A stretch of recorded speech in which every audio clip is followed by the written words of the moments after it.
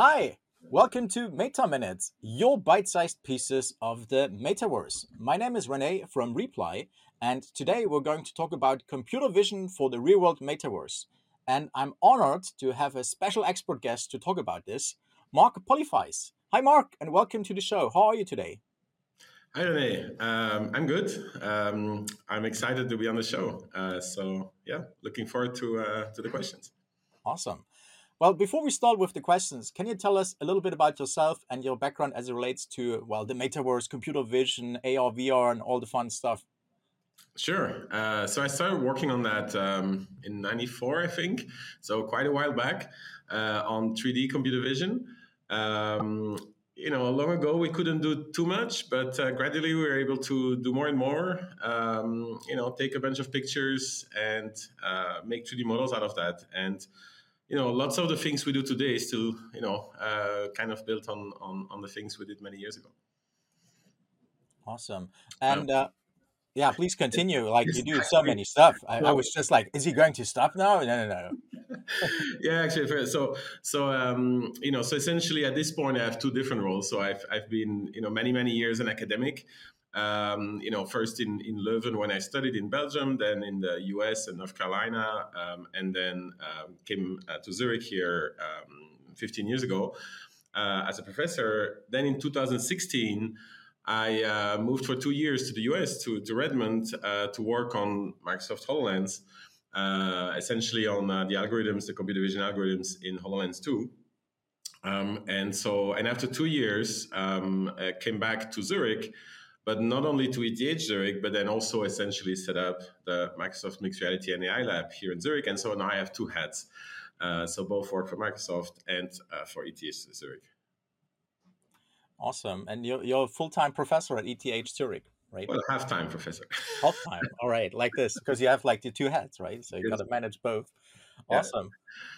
Well, very impressive background, and you're a true expert in the field for sure. But I always start with the simple but also complex question I ask every guest. What is the metaverse for you, and where do you see the potential and opportunities? hmm Well, I think the metaverse, as you already hinted at, it's a very diverse concept that many people, like fill in different ways. So I think there's many ways to look at it, but I'll tell you what I'm most excited about. I really care about people being able to do things in the real world. So therefore, it's really. I think the metaverse essentially is about letting people, interact together and letting people interact with the world, essentially. And so that can both be real and virtual. Personally, I'm more passionate about real world interactions, about, in particular, enabling people to learn things about the environment, about the tasks that they have to do in the environment, assist them with that. So that's what I'm most excited about. But I have to say that being able to communicate with people remotely, as we do now over video, being able to do that in a more immersive setting. I think actually video communication works quite well when it's one-on-one, because I can still interpret your mimic and I know that you are reacting to me and so on. This is getting a lot more broken in a sense when there's many people interacting together online.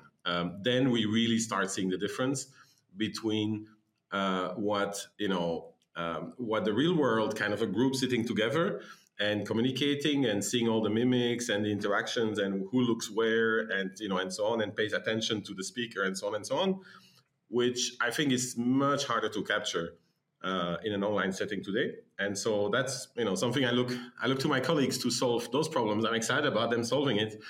Myself, I'm more I'm really more focused on solving what people call the real world metaverse topics.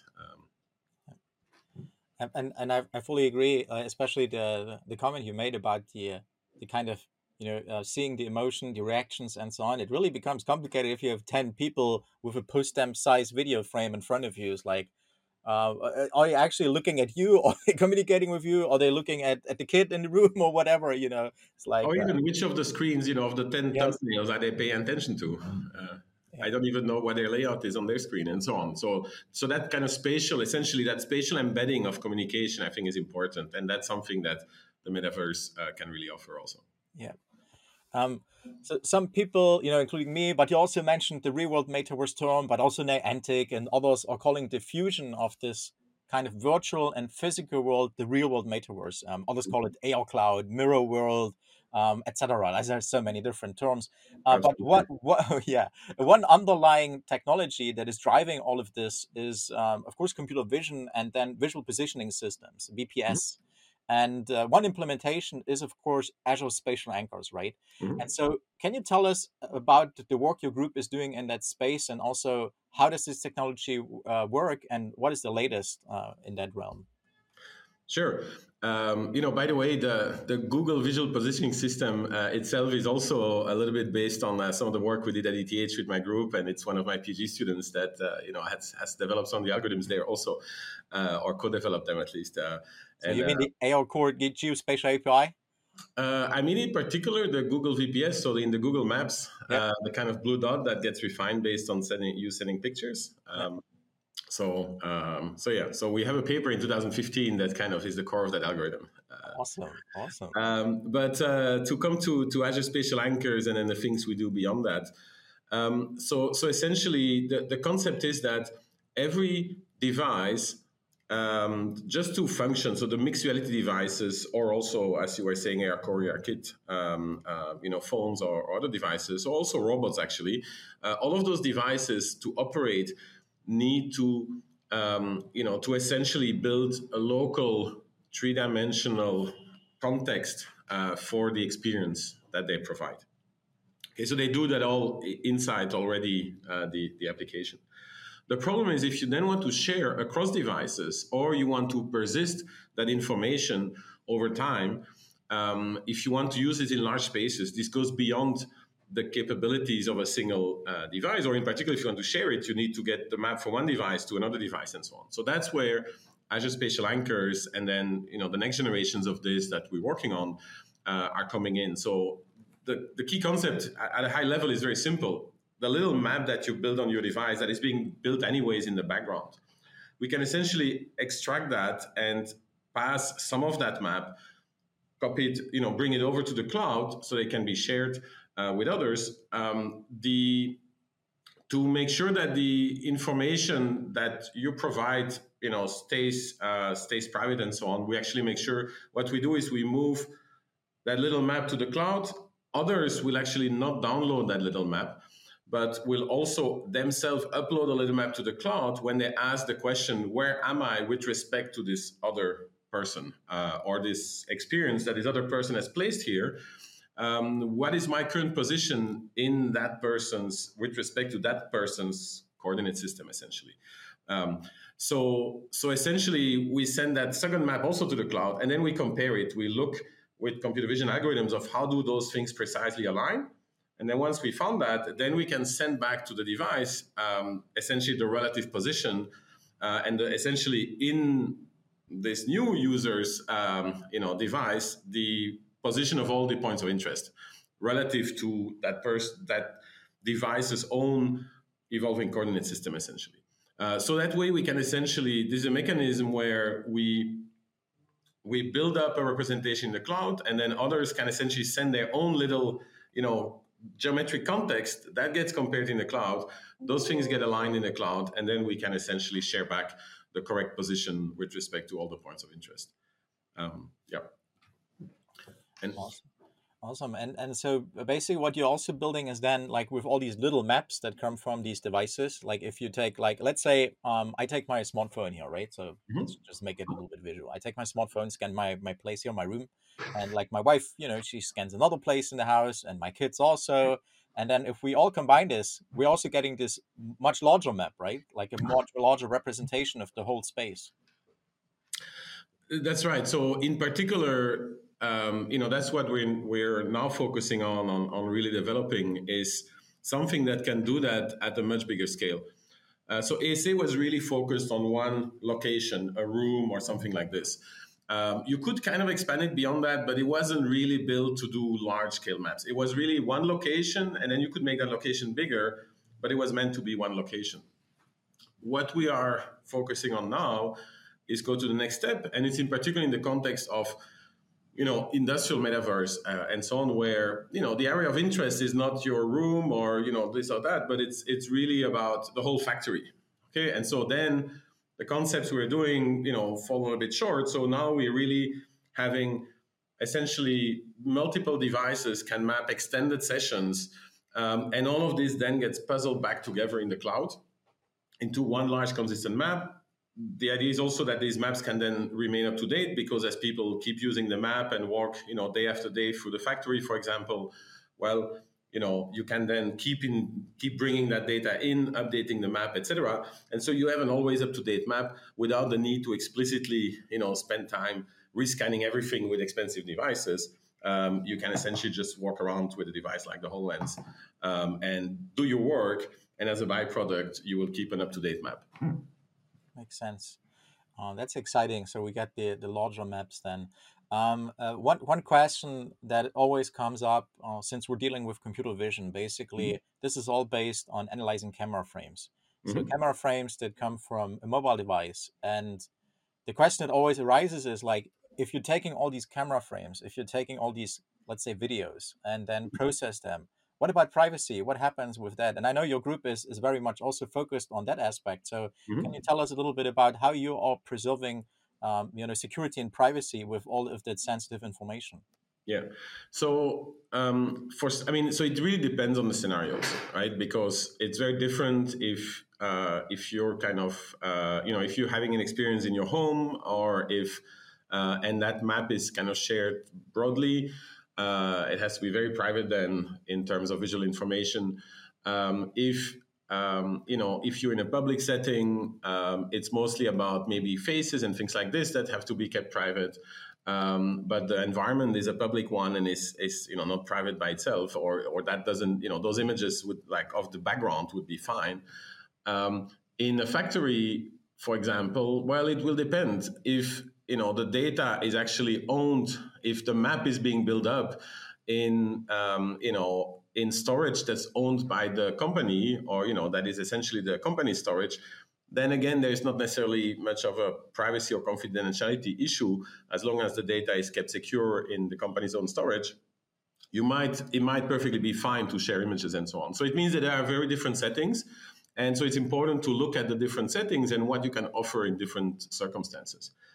So we're looking at all these options depending on the scenario, but we've indeed also been doing research in particular to kind of, in the most extreme cases, can you still provide privacy while still localizing with respect to a map? And so we've derived some interesting algorithms that allow to share maps, which normally from those maps, you could re-render images that allow you to more or less see, the environment, approximate, do a kind of inversion attack, and kind of generate images again from it. And what we've done is we can transform that representation in something that still allows to solve the task of localization, but doesn't allow to kind of do that inversion attack. The key idea is, instead of storing a single point, and depending on the scenario in 2D or in 3D, we essentially store less information. So instead of storing a 3D precise point, we say, well, the point is somewhere along this 3D line, or in the image along this 2D line. So we relax, or we drop some information. So we say it's somewhere along the line, but we don't tell you where it is along the line. And so the interesting thing is, mathematically, we can still use that as a geometric constraint on the positioning. And so we can still compute the position from this. Although we don't know where the point is along the line, knowing it is along that line is still a mathematical constraint on the position. But it's not, it doesn't allow anymore to do these inversion attacks. And so that way we can preserve privacy while still enabling what we care about, which is localization. Awesome. So privacy, preserving structure through motion, right? That's the term? Yes. We've been doing quite some work in that space. Yeah, I saw some pretty impressive papers at various computer vision conferences. So, yes. And a very important aspect, right? Because otherwise we will not see broad adoption of that technology, because everyone is worried about this. And so very important. Again, it does depend on the scenario, but we feel it's really important to understand what are the options and what is appropriate in what scenario. Awesome. And your work is also providing fundamental building blocks for mixed reality hardware like the HoloLens and others, of course, and Mhm. also for various computer vision tasks like spatial understanding, understanding the room you're in, and so on, and segmentations and that kind of stuff. Can you share what features you have been working on lately? What are the challenges? Also, especially when you're dealing with these kind of standalone headsets that have limited computing power. Mhm. Well, I mean, those are many questions, and I could spend the next few hours on this, but Go ahead. but let's see. So first, indeed, HoloLens is essentially a kind of constrained device, so you can't run like all kinds of things on it. On the other hand, and this is already what we've been doing with ASA and then the kind of next generations of this. At Microsoft, we also have a pretty powerful cloud. And so it's really that combination of edge and cloud devices and finding what you want to compute where.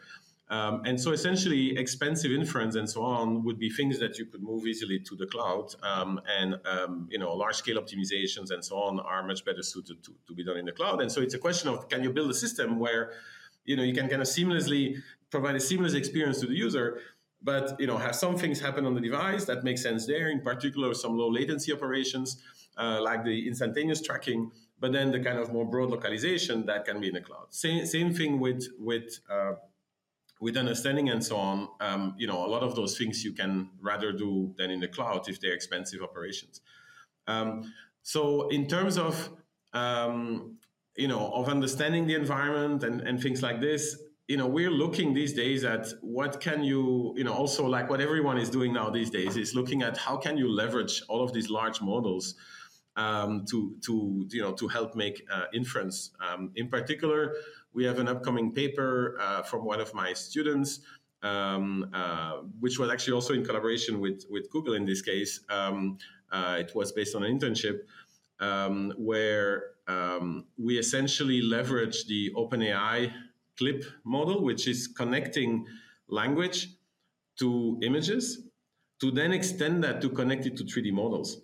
And so that means that now you can look at a 3D model and then ask questions, like where can I sit? And then it will highlight the places in the model where there are seats. Or you can ask, where are the walls? Or what is made from glass, or where should I cook, or all of these kind of very broad questions. So you can essentially leverage the power of the large language model to connect that through a joint embedding, to connect that to images and 3D models. And that becomes very powerful. And so we're looking beyond that at doing similar things in the, let's say, action recognition. When you wear HoloLens as a worker in a factory and you are doing things, can the HoloLens also understand and follow along what you are doing to help you with those tasks and to bring in, kind of the right instructions at the right time and so on and so on. So all of this is, these are not products or so, right? Like these are all explorations that we're doing at this point and trying to figure out what is possible here. How can we best provide value to people and essentially kind of enable completely new scenarios and really bring this to a next level. Oh, this is awesome, especially the point you mentioned, like leveraging the power of LLMs together to also understand the 3D space in the end. It's like Mm-hmm. asking questions like, hey, what is this there, and can I sit, and so on. The implications of that are really amazing if we think about autonomous vehicles, but also for inclusivity, right? I mean, this is amazing. It's like this is like another eye, kind of, right? Mm-hmm. Yeah. This is great. Regarding the clip model, we're actually also exploring that a little bit, also together with the Dino model, the self-supervised computer vision model from Meta. We're exploring that a little bit to get it also running with real-time inference on robots.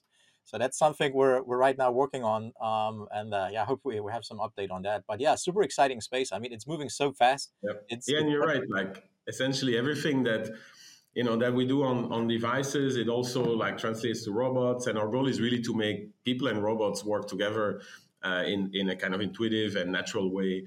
And I think also all of this technology is really something that can help with all of this. Yeah. yeah. Maybe the last question, final question Mhm. here. For me, it's like I'm in that space also for quite a while, but you're much longer and much more in depth, of course. So what I noticed is the last couple of years, especially the last 2 years, I would say, there's really the progress in research and development in computer vision, but also a broader machine learning AI field and so on, it's accelerating. That's my impression. It's accelerating. It's getting more and more and more. It's faster and faster. You go to bed, next morning you wake up, there's like 2 more groundbreaking new papers out. This is like, is it just me or do you feel the same? This is accelerating. I think there has been a few kind of key concepts that have kind of broken through, and then they scale. There's a, let's say, a breadth first search, let's say, or like there's a lot of search in parallel, and so there's been these few key concepts, and then they get really explored in depth, and it does move very fast. I think if you take a little bit of a step back and look a bit from a distance, you can kind of see a few big trends. And avoid being completely overwhelmed by it. But I agree that things are moving very fast, in particular in the sense that some of those things really become applicable. So in that sense, there's a bit of a watershed moment of, I would say the first, if I look back a bit, the first iteration of this was probably around, 14, 15, so already, 7, 8 years ago, where computer vision overall started becoming applicable in industry. And suddenly the whole industry moved in and started, recruiting people and started building up teams, large teams, and so on. And that has then again accelerated the development. Now we see kind of a second wave of that, I think, of, with these large language models, with nerve-based models. Although there's several aspects in that. Not all of it is kind of neural, let's say, but that combination that's in that space, that also has unblocked a lot of challenges that were there before, kind of by relaxing, instead of rendering surfaces, actually doing volumetric rendering, I think is actually the real key behind it, which is not a neural concept. The neural concept is an additional thing that allows you to get very compact models as opposed to, expensive volumetric models. So essentially, there's been a few breakthrough ideas. Sometimes the idea that actually makes a difference is not the one that gets picked up or so, but people use it. So I think there's been a lot of exciting things. Again, I don't think necessarily it's moving too fast, and there's no that's not necessarily the case, but it is an exciting time for sure. Awesome. Well, Marc, we could talk for many more hours. It's always very insightful to talk with you. But we're already at the end of the show. I don't want to keep you too long. Thank you so much for joining us today and sharing your impressive insights. That is very much appreciated. Hey, well, thank you for having me, René. It's always great to talk to you. Looking forward to the next time. Bye-bye. Awesome. Well, and thanks everyone for joining us for Meta Minutes, your bite-sized pieces of the Metaverse. Watch our blog, follow our social media channels to hear all about the next episode. And of course, you can visit our website at reply.com to watch all the previous episodes. Until then, take care and see you soon. Bye-bye.